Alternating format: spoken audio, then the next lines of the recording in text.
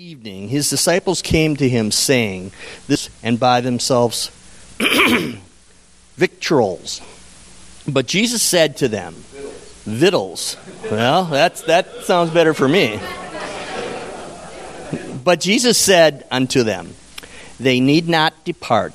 Give ye them to eat." And they said unto him, "We have here but 5 loaves and 2 fishes." And he said, "Bring them hither to me." You want to translate that? Okay. And he commended the multitude to sit down on the grass, and took the 5 loaves and the 2 fishes, and looked up to heaven. He blessed and broke the loaves, and gave them to his disciples, and the disciples to the multitudes. And they all ate and were filled, and they all took up the fragments that remained, 12 baskets full. Amen. And those who had eaten were about 5,000 men, besides the women and the children. Amen. And thank you. God, I'm so smart. No, you did well. You did great. So when it was time to do this, so when Jesus said, "Let's feed these guys," all the disciples could see was lack. Why? Why was it that all they could see was lack? They're looking at what? Looking with their natural eyes. Because there was lack, wasn't it? There was a real lack. There was a need. There was, these people need to eat. We're human beings. We need to eat. And there's a lot of them. There's 5,000 men. There's more, where, like I've always said, where there's 5,000 men, there's women, and probably as many. And then when there's men and women together, there's kids. So there's a lot of people there. And they need to eat. And so it's time to eat. And so Jesus says, "Well, you feed them." And immediately the lack, because it's reality, because it's the way things are, they just, we just don't have it. There's just no way we can do this. We just can't. Looking at the circumstances, looking at the situation, in the natural, it doesn't make any sense. And so in that, there's a lesson, isn't there? Because Jesus didn't say, in this special situation, only now, this is the one and only time this will ever happen, I'm going to create something out of nothing. I'm going to supply your need with a miraculous thing. No, he actually did it twice, didn't he? He fed the 5,000, then he fed the 4,000. And there were other times where he created things out of nothing. He made those things that are not as though they are. He took a step of faith. Jesus walked by faith, didn't he? The Bible says... God said through Paul, he says, "My righteous one will live by faith." Jesus lived by faith. He looked at what was, he heard what the Holy Spirit said. Why did he have the unction to say, "You feed them"? What do you have? Why? Because he heard that from the Holy Ghost, I'm sure. Because he said he didn't say anything he didn't hear his Father saying. He didn't do anything he didn't see his Father. There were other times, I'm sure, they were hungry and he didn't create or didn't multiply food. But in those 2 instances, he did. Why? Because he heard it. You feed them. What do you have there? I'll feed them with whatever you have. So as we walk through this life, there are going to be times when there's lack. Because we live in a world where there is lack. And the hard part is to not look at the circumstance, not look at the moment, and to trust that he can do what he says he'll do. I mean, you look at the finances for this building. We're at 139,100 or 200 or something like that. A year and a half ago we had nothing. And we're looking at building a building, and you look at this congregation. You're longer than usual tonight or today. I notice. I say, thank you, ushers. Give the ushers a huge round of applause for keeping everyone in the middle. That's it. I didn't actually think we would have that would go deeper, but that's awesome. I love it. That's a good way to work. Can't remember what I was talking about now. Give them a thank. Building 100. What?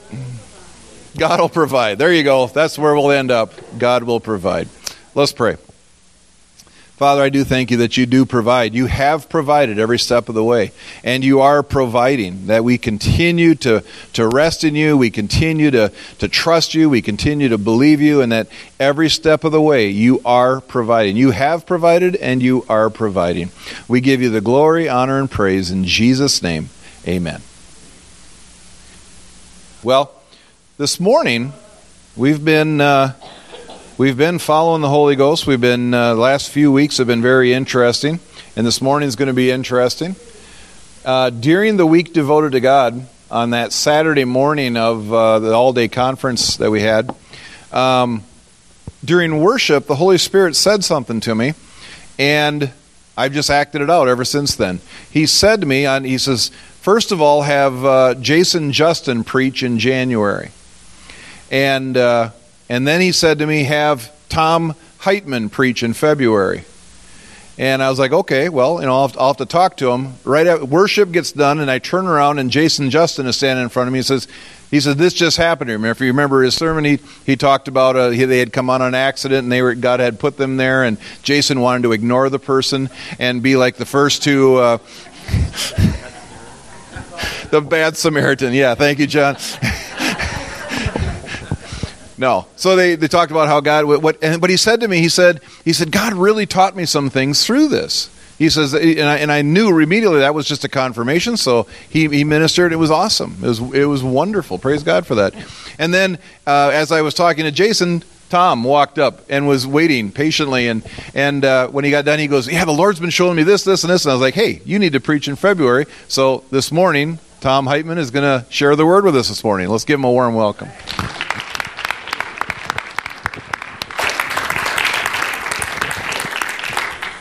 Morning.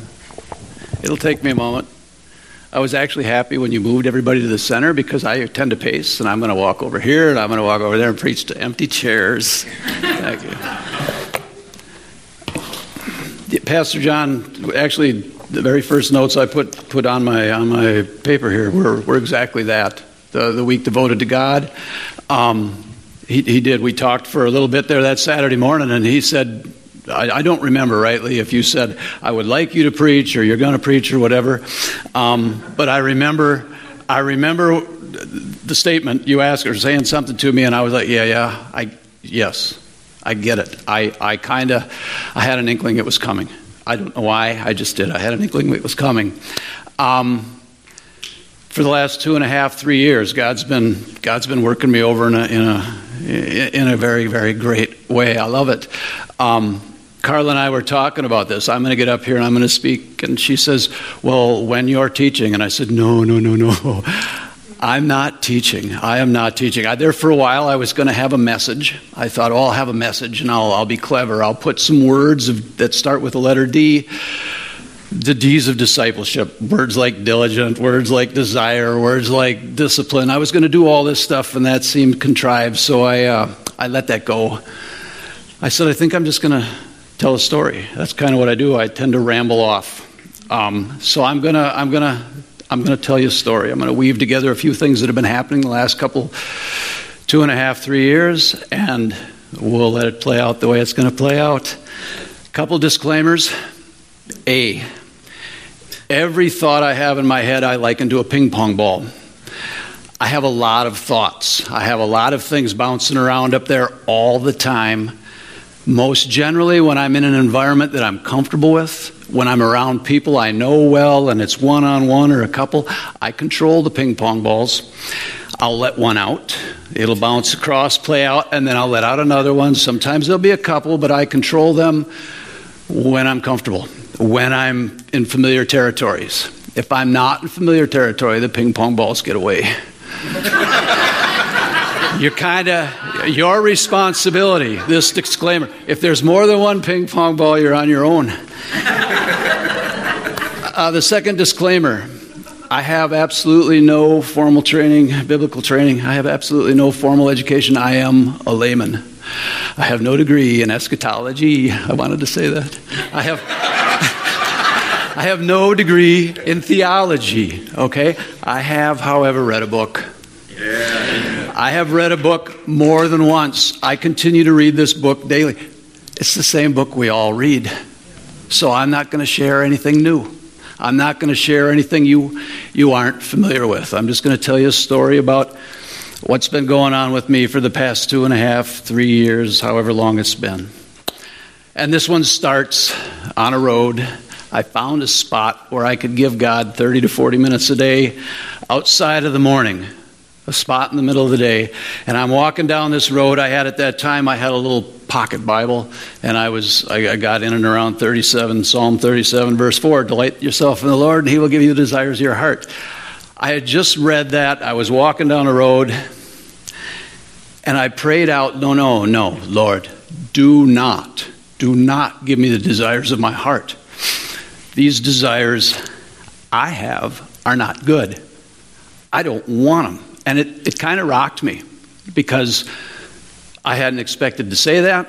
I didn't expect to be kind of, if you will, confronted with some of the stuff going on inside of me. I'm the guy that's supposed to be walking in and around Galatians 5. Love is patient, the kindness and the love, the walking in the Spirit. That's supposed to be me, and I'm rocked with this unkind person. I don't want the desire. Things at work were not great. I was tired at work. I was angry at work. I had a good number of people at work that I was angry with, and I could talk about any one of them at length without saying anything good, and I often did. But I'm standing there on the road realizing, I'm in a tough spot here. I don't want God to give me the desires of my heart. And it weighed on me. Thoughts like that weigh on you for a reason. And I thought, man, I got some work to do. So fortunately, I kept on reading my Bible. I kept on praying. And I can't. At this point, I cannot let that go. And almost deja vu-ish, I was there on the same spot in the road praying again for some odd reason. Months later, in and around 37:4, delight yourself in the Lord, he will give you the desires of your heart. And I'm like, oh, Lord, I'm tired. I am tired. Tired of trying to be good, tired of trying to behave myself around people that I'm not always on my best behavior with. And I'm tired. You do it. You give me the desires of my heart. And I had another one of those moments. And 37:4 flipped on me right there. And I realized it's not my desires. It's not the desires of my heart that I want. I want God to put those desires in my heart. Give me your desires. You all probably knew that verse that way. I didn't. I needed that spot in the road to kind of go. And I keep that. I keep that in my head because I need to remember that fleshly, worldly Tom gets caught up in my own thinking, and I try to do things on my own. And I've gotten to a point now, I'm not completely there, but I've gotten to a point where more often than I used to, I pray, Lord, give me the desires of your heart. Put your desires in me. All right, I have to let another ping pong ball out, or I'll go. Desires. I don't know how many of you have gone through the Truth Project. Carl and I have been through it a couple times. John, you guys did it one time. We went through it. Carl and I facilitated it one time. There's 12 truths, 12 spheres of truth they go through, and every sphere has 3 elements in it. They missed a sphere. There's a sphere of desire. There's a sphere of what I call being. And the sphere of desire, it's one I made up on my own. It's one of my ping pong balls. It starts with a desire, but once you have that desire, you actually have to do something with that desire in order to become something. If you have a desire to be an artist, you have to pick up a paintbrush. You have to go to a blank canvas and you have to start painting. If you have the desire to be a photographer, the desire's there, you have to buy a camera. You have to start taking pictures. You might be good at it, you might be bad at it. Professional photographer, amateur photographer, it doesn't matter. But there's this sphere of desire that you have to have, and then you have to act on it in order to become whatever it is your desire is. So many's the time I've prayed, Lord, help me to be kinder. And then I waited very, very much for God to grant me my wish. Very genie-like, rub the sign of the lamp, Lord, do this for me, and then you just wait. One must do something, and then when you get the do, you start to become. So, I'm kind of rambling a bit, but it starts with desires, and what better place to get your desires than ask God for the desires that He wants you to have. So this is how I pray from time to time. And from time to time, more often than time to time, I pray that way almost all the time. So as I'm praying this, it's like, Lord, what is it you would have me do? Father, I need the desires that you want to put inside of me. And it isn't that far of a stretch to get to, thy will be done. Right? So I'm actually praying the Lord's Prayer, thy will be done. And I mean it. It's not just words. What is it you would have me do? And I'm out on the road. This is where I do a lot of my best work is on the road when I'm praying. And that's really just God's work working me over. And I'm praying, what is it you would have me do? And I tend to think I'm missing it in quite a few places. I don't know what I'm supposed to do in certain situations. You put me here. You saved me. You have a purpose for me. I'm your idea. We've all said that to some form or fashion. I'm not even my own idea. I'm God's idea. And if you take that, another ping pong ball, think about ideas. First, let me back up a little bit. Ideas, you have to make that idea that you are God's idea. That has to become your own. Like I said, a lot of people have said that. You've heard it in variations. A lot of people have said, I'm not my own idea, I'm God's idea. But you need to make that idea, or that thought needs to become yours. You need to get it and understand it, that you really are not your idea. And as you're praying in and around that, as you start to make it yours, at least for me, I started to think about the idea of where ideas come from. Where do they even begin? And if I'm not my own idea, I'm God's idea. And this had a beginning somewhere. This me had a beginning somewhere. It ain't a far reach for me to go to. That's the mind of God. Somewhere way back when, God thought, you know what, we're going to need a Tom-like guy in and around the beginning of the 21st century. And he sketched out a few things. He kind of drew it up, and then he said, well, let's just materialize him on his birthday. And here I am, right? And then I spent the next lifetime trying to get things to go the way I wanted things to go. Planning out my career, planning out my personal life, my professional life. Had a lot of plans. This is the same Tom that was standing out there on the road going, Lord, I'm tired. I've been trying to work this forever and it ain't working. I'm not even my own idea. I'm your idea. What is your will for me? And as I'm working my way through that, I get there, God, what is your will for me? I'm tired. I can't do it. You do it.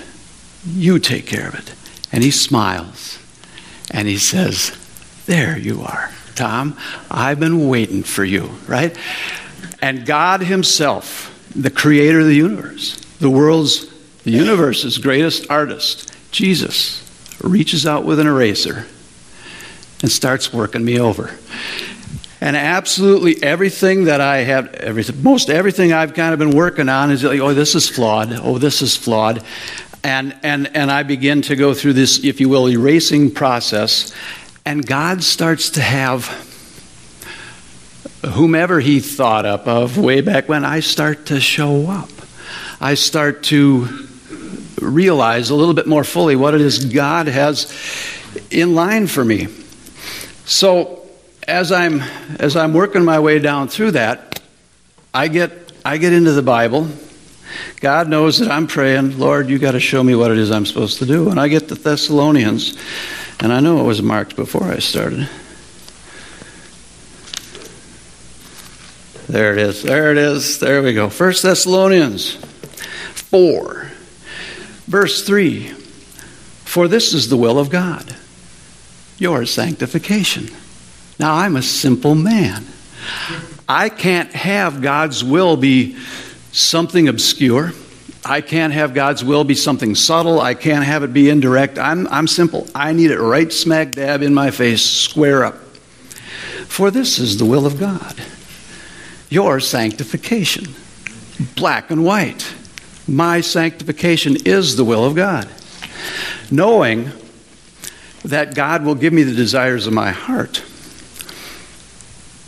As long as I'm praying for the desires that God wants me to have, I start praying for sanctification. I start on that road, if you will, on that ramp, and I need to stop for a moment here. And I need to revisit the ramp of sanctification. Back in April, I shared something about an individual I'd prayed for, and during that time as a church, Pastor John had talked about everything broken, everything lost. Nothing broken, nothing lost. Where we were to where we're going, and our path this way. And I said I had that same visual back then. I still have it, but now even then it was a ramp. Mine kind of went from there to there, and I've named it the ramp of sanctification. And so I put myself on that ramp. It's a great visual for me when I go away. I like to just put my hands up like that and look, and I get focused. I get focused right away. I'm going to reference the ramp again, so just know that if I say the rampification, that's what I'm talking about. But that becomes my desire to sanctification, right? It's me cooperating with God. God showing me what I'm supposed to be doing. God putting the desires inside of me that He wants for me to have, and me being obedient and walking that out. Me on the ramp of sanctification, working in harmony with God to become all that He knows me to be. All that, and this, correct me here if I'm wrong, all that Jesus was on the earth. We're supposed to walk our way to that point. Walk with God to that point. This is God's will for me. I read it in the Bible. So this is what I'm on and about. Now, because I'm diligent, staying in the Bible, and because my mind works the way my mind works, I end up in Matthew, somewhere in and around chapter 11. We've been here before. Like I said, nothing new. Matthew 11. Chapter 11. Bear with me. Come to me, all you who are weary and heavy laden, and I will give you rest. Right? We just talked about this as a church here a few weeks ago. I will give you rest. Take my yoke upon you. Learn from me. I am gentle. I am humble. You will find rest for your soul. My yoke is easy. My burden is light. And that sounds pretty good, right? We all want that easy yoke.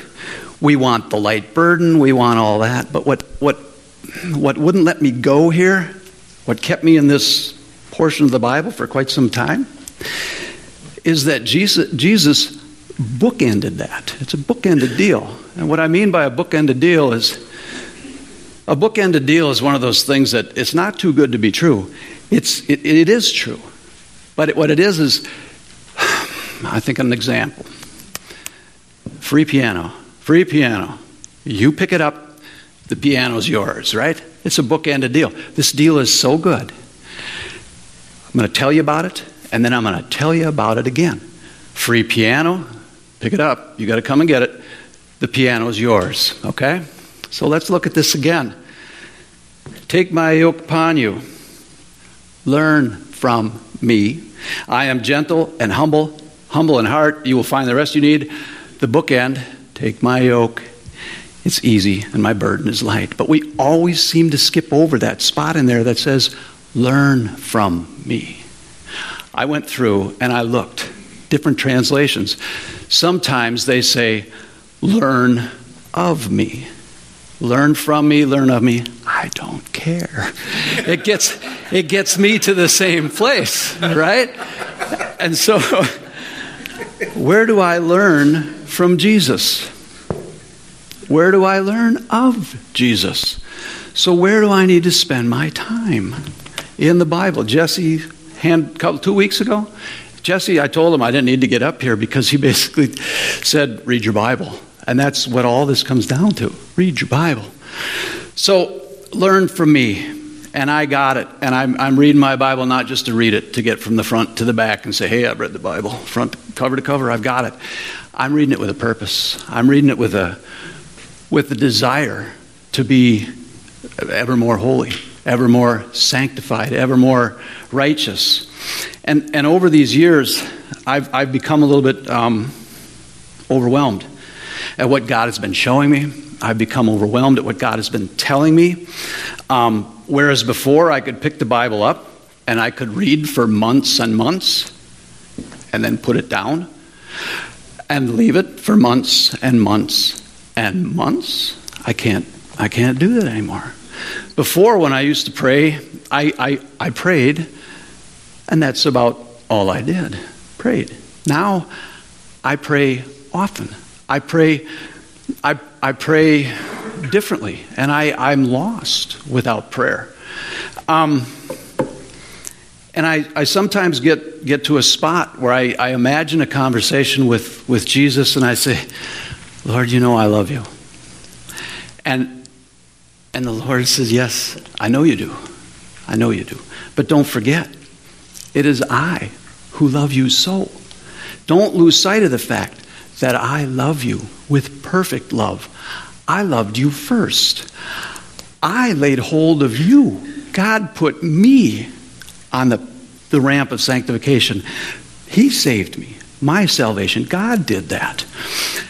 And I'm talking and saying, he laid hold of me, and I say, Lord, I'm just gonna keep on pressing on. And he said, all right. I haven't gotten to where I want to be yet, but I'm going to keep pressing on until I get a hold of God, like He's gotten a hold of me, because I'm not there yet, but I'm going for it. In that, as I started to, you come to that point where you realize just kind of how overwhelmingly loved you are. And regardless of how much I love God, I get that I don't get how loved I am. And somewhere in there, you end up in Matthew where it says, Jesus himself says, love the Lord your God with all your heart, with all your soul, with all your mind. Again, we've all read that. We all know that, right? Loving something. I used to fish. I still fish, but not like I used to. I used to have a boat. The year I got the boat, I went out on opening weekend, and you can count on one hand how many weekends I missed because I loved fishing. I read the magazines. I had the lures. I had many, many rods. People at work probably got tired of asking me, what'd you do this weekend, Tom? Because they knew it was going to be all about fishing. I could talk about fishing all day long. I was somewhat obsessed with fishing, I think. I don't fish near like I used to. I enjoy it, but not like that. I bow hunted for a fish. I still bow hunt, but not like I used to. Got the magazines, scouted weeks before I was supposed to be in the woods. I'm out checking things out. I could tell you where the trails were. I could tell you which deer were on which trails. I loved bow hunting. People wouldn't talk to me about it because I was one of those guys, one of those deer hunters that just, here he comes again. He's going to tell us a bow hunting story. Golf, I did that too for a good number of years. Same thing. I could watch it constantly. I had the magazines. I had the clubs. I was on the course, memberships, blah, blah, blah. Love the Lord your God with all your heart, with all your soul, with all your mind. Sounds a little obsessive. It does. That's culture. That's culture speaking. That's society speaking. Obsessions are bad things. It's okay if you're fishing. It's okay if you're hunting. I've told very few people I was getting up here today to speak. Very few people. Why is that? Why is that? Tuesday, I got tomorrow off. I'm a blessed man. I've got tomorrow off. People are going to say, hey, how was your weekend, Tom? And says, great, I think. Or maybe I'm not. Maybe I'm going to remember, love the Lord your God. And I'm going to say, you know what I did this weekend? And I'm going to tell them, maybe I am. But love the Lord your God with all your heart, with all your soul, with all your mind. I don't do that. Not like I should. Not like I should. And I know it. I do it good in the morning when I get up. And I get my Bible out, and I got my daily reading, and I pray, and the house is quiet. It's just me and God. I am good at it. Trust me. I'm good at it in the morning. I've even gotten to a point now where I can get in my car and get to work. It's a 10-minute ride. All right? I can stay rock solid all the way to work, and I do it. I'm getting better. I can get in the door. That's not me. I can get in the door. I can even say good morning to certain people, and I'm still there. I'm still there. And then I turn on the email, and all bets are off after that. All bets are off. And sometimes, even before then, if not the right person comes up, but the wrong person comes up, goodbye, God. I'm focused here now. I lose my perspective, but I'm working on it. And I'm not getting off of this ramp. And I've gotten to a point where in the middle of the day, I furiously eat my lunch as quickly as I can so I can go walk. I've got a spot where I can go walk almost completely alone, 30 to 40 minutes, and I pray. And I worship. And I listen because there's nothing there. I won't put the earbuds in. I won't do anything like that. I pray in the Spirit, and I'm gone for 30 to 40 minutes. And I come back to work. And it's gone. It's gone. I'm there for 30 to 40 minutes, and I'm back in the afternoon, and honestly, it just gets away. God gets away from me. There's a lot of distractions. You would think, when I get home, my wife is there, my kids are there, I'm rock solid, right? When I get home? No. By then I'm tired, and there's a mental tired that equates to a physical tired, and I've got lots of excuses. I'm working on it. God's working with me. I pray for desires. But I get tired, and I'll look at Drudge, or I'll watch the news, or I'll just turn the TV on and not even know what I'm watching, right? This is not where I want to be. This is not where God envisioned me. This is not where I'm going to stay. I'm getting on with it. I'm getting on with it. So, love the Lord your God with all your heart. I know that. I got it here. I know it. Obsessively. All my heart. All my mind. All my soul. I got it here. It ain't here yet. Not completely. But I'm working it. I know it. I'll get there with God. God's doing the work. He just keeps steering me through the hurdles. Steering me through the distractions. And it's the distractions that take our time, isn't it? It's the distractions that keep us off task. It's the distractions that keep us off focus. And at the week devoted to God, Pastor John, somewhere in that week, said, has anybody got a word? And it was quiet for a long time, and you called me up. You called me up. I'm going to share something I shared then. I'm going to share it again. First off, I never get a word. I get a ping pong ball. And then he lets it go in my head, and it plays out into who knows where it plays out to. But he knows enough to give me the ping pong ball, and I'll do something with it. Distractions. So Pastor John called me up, and I talked about this a little bit. I'm going to talk about it a little bit more in length as it relates to loving the Lord your God with all your heart, with all your soul, with all your mind, and all the distractions. There are distractions absolutely everywhere. And I need to be focused there. I need to be focused on God all the time. And I'm not.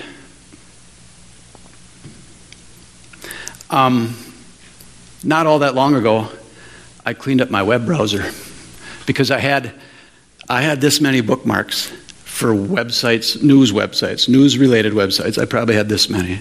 And my spiritual bookmarks were about like this. And I'm thinking about distractions, and I'm thinking about loving the Lord my God with all my heart. And I didn't even look at all those news sites. Sometimes I did, but mostly they just distracted me. And I've gotten to a point whereas I used to say, well, you got to keep informed. You got to know what's happening, and I know what's happening when I pay attention. And the websites, you have all these things distracting you from the path you're supposed to be on, pulling you back and around to this path that you've come from. Distractions. And you have the right-leaning websites telling you that the left-leaning websites are lying, and you have the left-leaning websites telling you that the right-leaning websites are lying, and you have guns in school. You have North Koreans that won't go back to their country because they didn't medal in the Olympics, and I'm all twisted up and around, and I hear, psst, psst, psst, psst, psst. Can you hear that? Psst. Turn around. And I turn around. And there's my God. And I said, there you are, Lord. Where have you been? He's telling me he's been right there the whole time. He says to me, where have you been looking? I said, back there. Backwards. Things are a mess back there. We have politicians we can't trust. We can't trust the FBI. We have earthquake. We have earthquake swarms underneath the supervolcano in Yellowstone. I just read about I'm still there, still reading this. There's a pastor in Toledo who stole money from a Sunday school teacher. And I'm like, what's going on? And I hear, psst, turn around again. You're trying to go up the ramp backwards. And so I turn around. And there you are. Lord, where did you go? No. It's not about where I went, Tom. It's what you're doing. You need to pay attention to me. I'll let you in on a secret. It's all okay. He's got it. He's got it. And I'm looking at him, and when I'm looking at him, I get it. He's got it. If I look away, I lose sight. It's okay. Tom, I've got you. It's okay. Yeah, but look at this. Never say, yeah, but. To God. Never say that. Yeah, but look at that. No, Tom, I didn't tell you to look at that. Even the good stuff, if he's not telling you to look at it, don't look. A couple weeks ago, last week before, you talked about Zacchaeus. Jesus dealt with distractions. 5,000. I don't remember the numbers for the story around Zacchaeus, but we just talked about him feeding 5,000. So if he's walking around, there's thousands of people, a mob, pulling at him, tugging at him, trying to get his attention, trying to draw his attention away. So if you're walking with thousands of people, how do you know? You said, how do you know to call out Zacchaeus? And how do you even know where to look? Thousands of people. He didn't know it's Zacchaeus till then, I don't think. Maybe, I don't know. But Zacchaeus. And he kind of calls out, and there's this guy. I think that's me. I'm having dinner with you. In and amongst all these distractions. Because he had his eyes there. I play with, I was scratching my head. That's a thing. I play with, yeah, that's a sign I'm getting comfortable, actually. Yeah. I play with verses. I play with the ones that I can especially be cynical with, and I'm sorry, that's just me being all this stuff, by the way. I've run all this stuff by God. God knows where I'm at. He knows how much I love him. He knows where I'm heading. He knows this. So when I tell you I have a verse or two in the Bible that I'm cynical with, I'm not cynical in a secret way. He knows. But there's some of these that just at this point in my walk seem a little bit impossible. And the one that always gets me, because of the distractions and because of the ping pong balls I live with, there's the one that says take every thought captive, right? Yeah, every thought captive. Every ping pong ball needs to be controlled. Yeah, right? And that seems to me, at this point in life, it seems to be, I know it's possible. I know it's possible, right? I haven't yet prayed for that desire, but it's possible, and I'm getting there. There's another one that says, pray without ceasing, okay? Right? Pray without ceasing. Without ceasing. On a clock, that looks like 24/7. Without ceasing. At least that's the way it works in my head. And that's another one of those. I'm like, yeah. So I've wrapped them together because that's what I do. Pray without ceasing. The only way I can pray without ceasing is to take every thought captive. The only way I'm going to ever take every thought captive is to pray without ceasing. And so I play with that because that's what I do. That's the only way I can get it. But I'm traveling a while ago, and this is my travel Bible. Okay, it's smaller than I have a big study Bible at home. That Bible has all the answers in it. This one was a joke, but only I got it.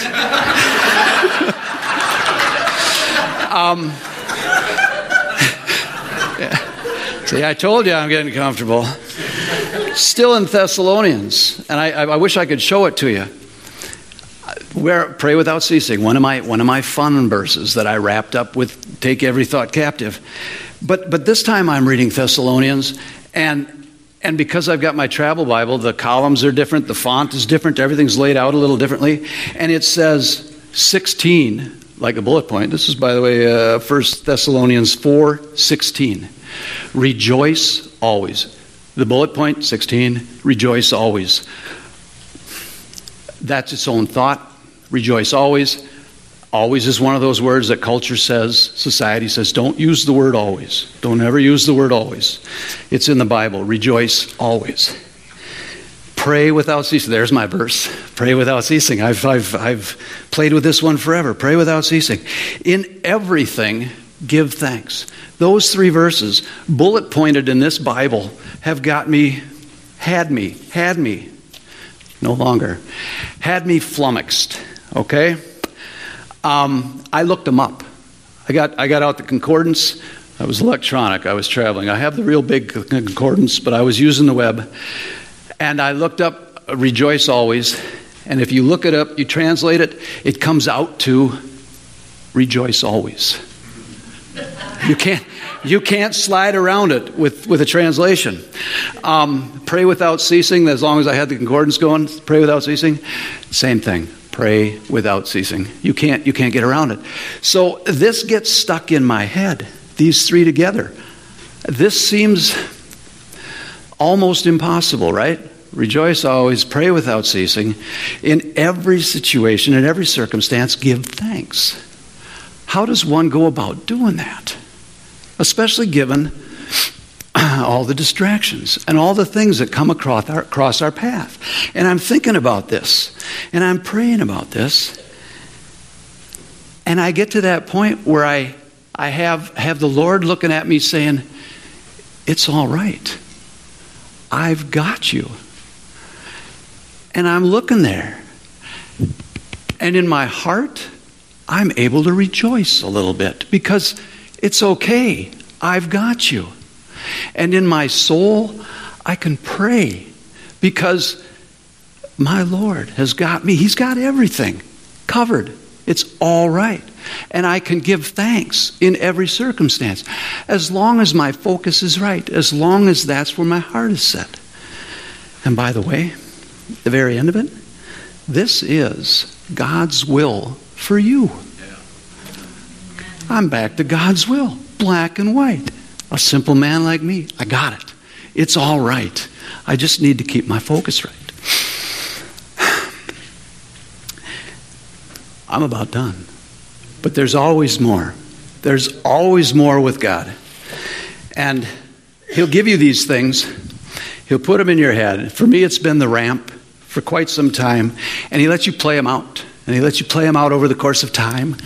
And it starts to get clearer and clearer. And I got to that point where I could pray without ceasing. As long as I'm focused, pray without ceasing, rejoice in all circumstances, give thanks.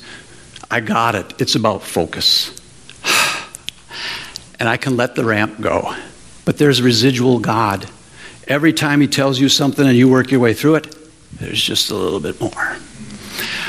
Not all that long ago, He showed me this. It's a funnel. It's a funnel. Okay? It's not the funnel He showed me, but the funnel He showed me was flexible. I need that. The funnel He showed me was flexible. When I say it was flexible, you could poke on this side and it would point that way. You could poke on this side and it would point that way. You could turn it inside out on itself. The ramp of sanctification is encased in a funnel. Your focus. It's an object lesson. I married a teacher. Okay? Your focus is this point of the funnel. If you get turned around backwards, and by the way, that's my free will. I can choose to look this way, I can choose to look that way, and in the funnel that God showed me, it just happens just that quick. Just that quick. When I'm focused this way, I'm okay. All right, let me say this first. I haven't lost my salvation.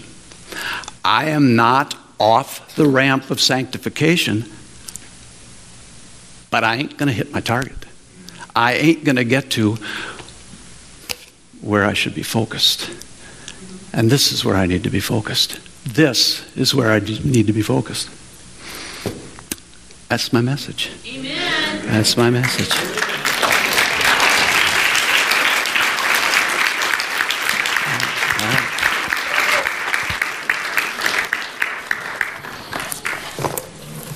Not sure how you follow that up. That was pretty darn good. Thank you. Thank you. Praise God. Really good. Praise God. Just goes to show you that you don't need to be a professional teacher, a professional preacher, a theologian, an eschatologian, or however you say it, because our lives are a sermon. Your life's a sermon, Tom. That was awesome. That was really good. Thank you for that. It was really good.